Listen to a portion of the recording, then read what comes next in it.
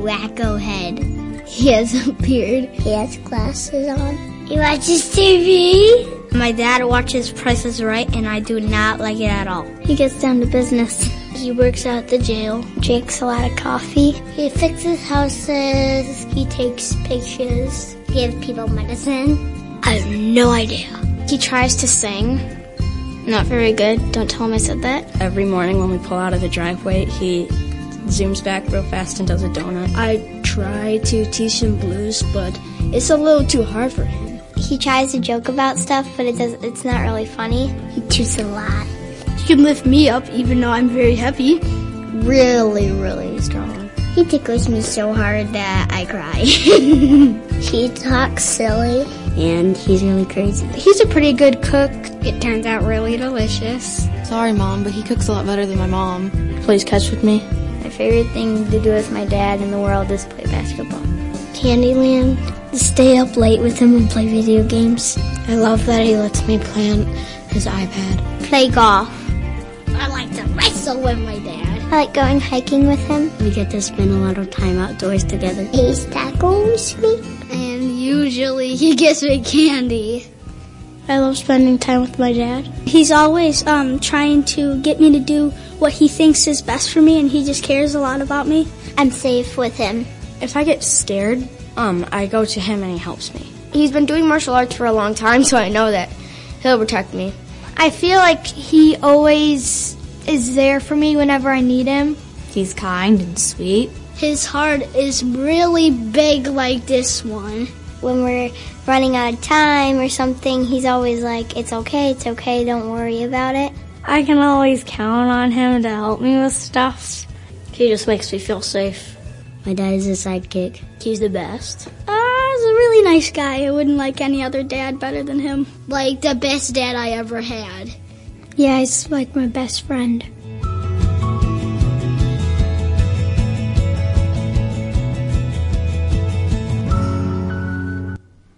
It's great, isn't it? Shouldn't we be able to say all those things about our Father in heaven? It's great, isn't it? So, Father's Day. We just wanted to talk a little bit about dads, really. And, I've had a lot of nicknames in my life, and many of them haven't been that good, to be honest with you. I've not liked them very much, but my favourite name I've ever been called is Daddy. It's great. And I just want to, so I'm probably going to get a bit emotional today. Sorry about that. Just apologise now. I should have brought up some tissues, really, but sorry. Well, I'm extremely blessed to have had a fantastic dad, and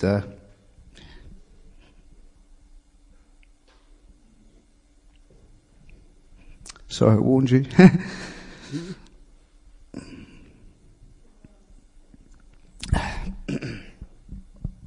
I'll get there in a minute. So I've been fine writing all this out. It's not been a problem at all. I have been really, really blessed to have had an amazing dad. And apart from being an all-round top bloke, and he's had many, many good characteristics, but the one that really jumped out to me today was his generosity. So, sorry, I'll get my voice together in a minute. He was a provider. He really was. And Rod's prayer was perfect earlier, really, for summing up the link that I want to make today, really, with my dad and our Father in heaven. But I never lacked as a child. I should just point out as well that it was my mum as well was a great provider, not just my dad. But yeah, my dad especially. He was a great provider. I never lacked as a child. And not that he just gave me everything that I wanted. I like to think I wasn't spoiled, although my older sister might disagree with that sometimes. But I always had everything that I needed. I always had food, clothing, and a warm place to sleep, and much, much more than that as well. But above all, I always knew I was loved. So only as I've gotten older, I've realised the real privilege I had as a child. The things that he provided for his family and others was often at the cost for things for himself. And just one small example of sort of this sacrificial giving to me is that after working all week, he'd get up every Saturday morning to get me to the swimming pool for 6 a.m. And I don't know about anybody else, but now that I'm older, I can really appreciate the sacrifice that was on a Saturday morning when you just want to sit in bed with a coffee and probably a newspaper at the time. I can't say I read newspapers now. Unfortunately, look at this. But anyway, sorry, I digress. In Matthew 7:9-11, Jesus says, "Which of you, if your son asks for bread, will give him a stone? Or if he asks for a fish, will give him a snake? If you then, though you are evil, know how to give good gifts to your children, how much more will your Father in heaven give good gifts to those who ask him?" Now, my experience of an earthly father is of a generous one who gave me everything I needed to live a healthy life, often having to sacrifice his own hobbies or wants to provide for his family. But how much more does our Heavenly Father provide for us all the things we need? He doesn't just give us all that we want, because that's not always all that good for us, is it? But He knows what we need better than we know ourselves. Just as a child doesn't need all the latest toys and trainers to live a healthy life and to know that they're loved, so God gives us just what we need to live our lives in the best way. In 2 Peter 1:3 we read, "His divine power has given us everything we need for a godly life through our knowledge of Him who called us by His own glory and goodness." And a godly life is the life that pleases Him. It's a life that reflects His characteristics, where we seek to become more like Him. And more than anything, it's a life that realises how much we're dependent on Him, on His provision for us. It's the life that realises how we can't do anything in our own strength, but only because of all that He does for us, the sacrifice He has made to ensure His children are safe and taken care of, that we've spoken about and sung about this morning already. He loves it when we call Him Father, because He loves us more than we will ever understand. Much as a child cannot fully comprehend the depth of love held for them by a good parent, we will never fully understand just how much our Heavenly Father loves us. You know, He loves it when we call Him our Father. Can we have the next video, please, Mel? My father was a child of his generation. I remember he was around, but very absent. He was around quite a bit. He worked really, really hard for everything that he had. He died when I was 6 months old. He was one of those dads that didn't express outwardly in words very much. We never had a close relationship, never did anything together specifically. He did a lot of things right, but we didn't realize it. He was always a rock that we could always depend on in our household. Growing up, I don't know, there was like a void in my life. We would just throw the football back and forth. He would teach me how to throw a spiral. It's one of my fondest memories. He worked almost 80 hours a week for 15 odd years. So I didn't really get to spend a whole lot of time with my dad. I was always craving his approval. Just he's not the most verbal person. He's not the most social person, so... He never said it. Always thinking that, well, because I give you the necessities of life, you should know it by osmosis. My mother was primarily the one who gave me advice. And I remember actually one night watching him hit my mom, and that's the last time that I really remember him being around. And when I was 12, I found out that I was the product of an affair. My sense of person and who I was kind of ripped away from me. I had, anger issues when I was younger. I never had a father, so I just kind of had to figure stuff out on my own. I didn't realize until recently that was all rooted in my father being absent. So I definitely believe it affected my ability to raise my children in that aspect. When I had children, I really wanted to be a good dad. I don't think anybody has the manual on fatherhood or really what to do. When my son was born, I just felt free. I worked hard at not disappointing them, even though I did. Luckily, I had a very good example to follow. But so many times we get off track and we don't follow that example. So I'm actually really excited to have kids so I can fulfill that role. We have a wonderful family where we're really involved and communicate well with each other. The strength lies in being transparent. Be there, be honest, and be the type of person you would want your son to grow up to be. It's not always being a really great provider, but it's really about spending time. When you don't feel like doing what they want to do it anyway. Be creative and give them a challenge. The biggest thing I take away is being there counts.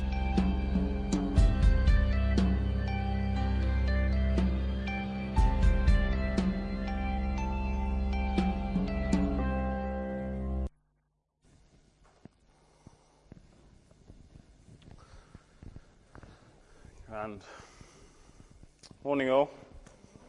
You all right? Guys asked me to share for 5 minutes or so reflections on fatherhood and what that tells us about God, so I was really happy to do that.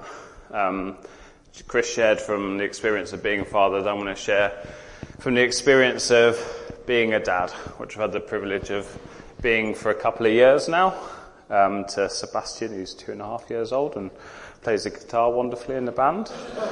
So determined in it, in fact, that when Joe and I tried to move his foot from the cable, he was so focused on his job, it was impossible. So I had to just airlift him away from the cable.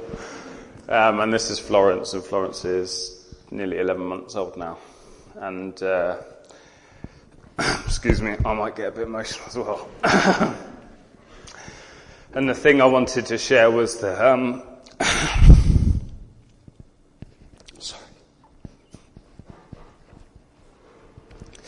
was that my children melt my heart.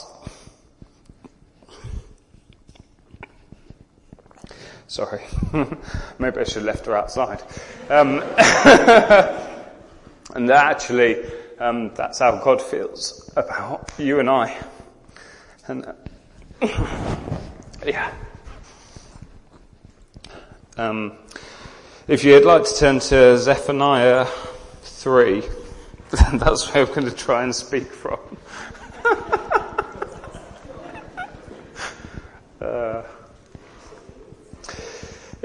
I'm kind of glad in some ways that I'm emotional about it, because what I wanted to share isn't really the words I have to say, but it's the way I feel about my children. Excuse me. Because it tells us something about the way that he feels about us. So, Zephaniah 3, verse 17 says this: "The Lord your God is in your midst, a mighty one who will save. He will rejoice over you with gladness. He will quiet you by his love. He will exult over you with loud singing." That's the verse.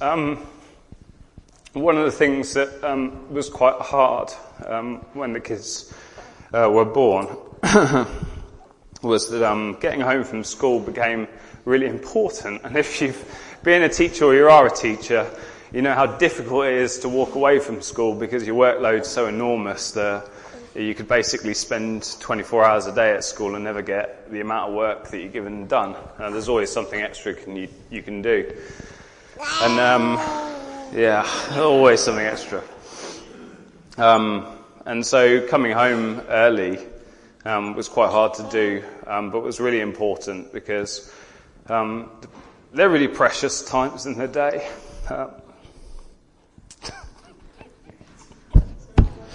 I know.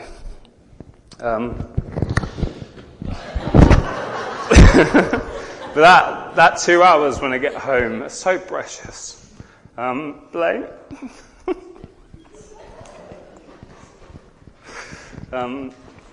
Just the joy. It's just incredible.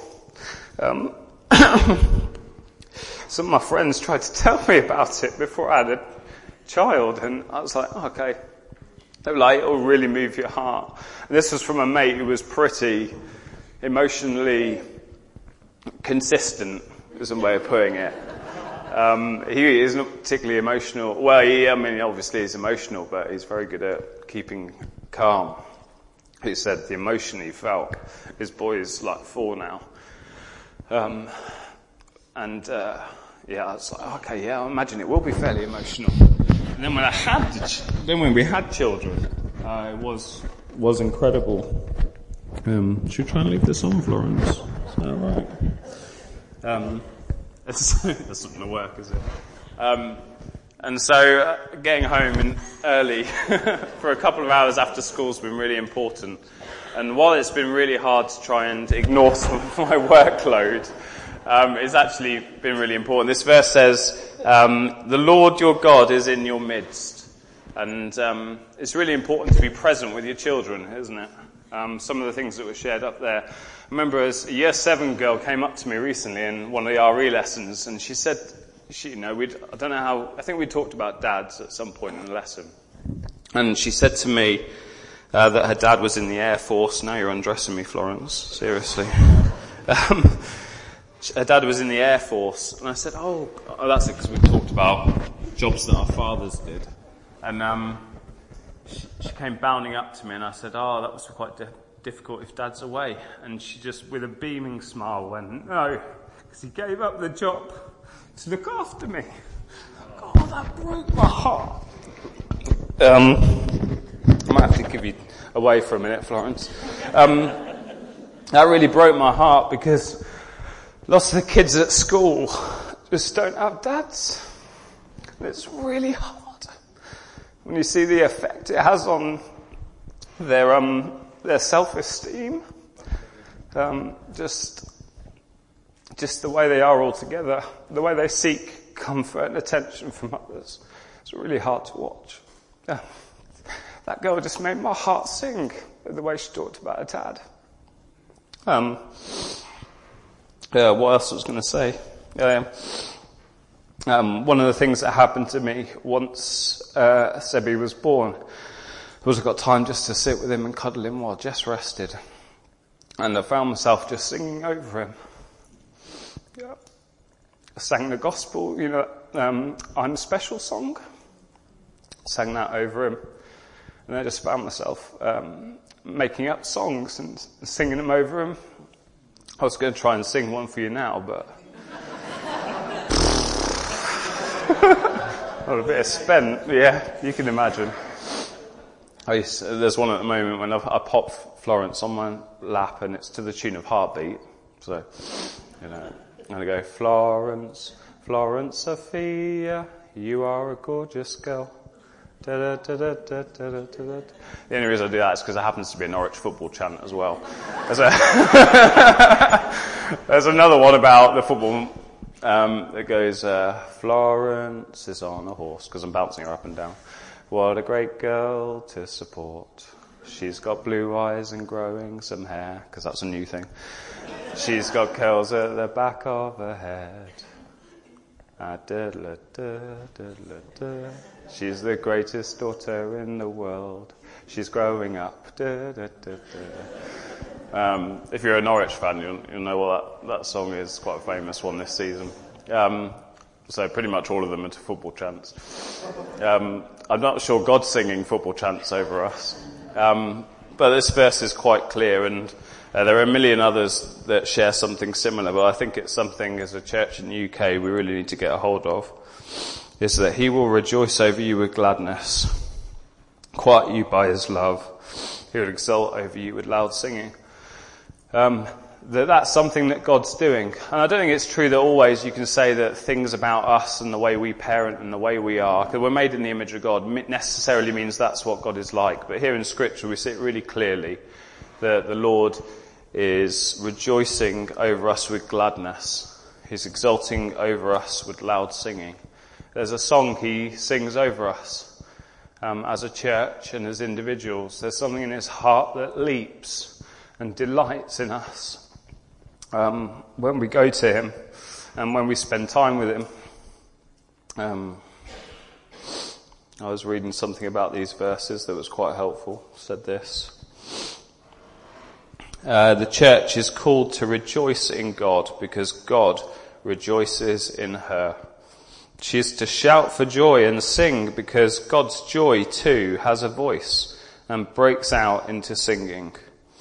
For every throb of joy in man's heart, there is a wave of gladness in God's. The notes of our praise are at once the echoes and the occasions of his. We are to be glad because he is glad. He is glad because we are so. We sing for joy.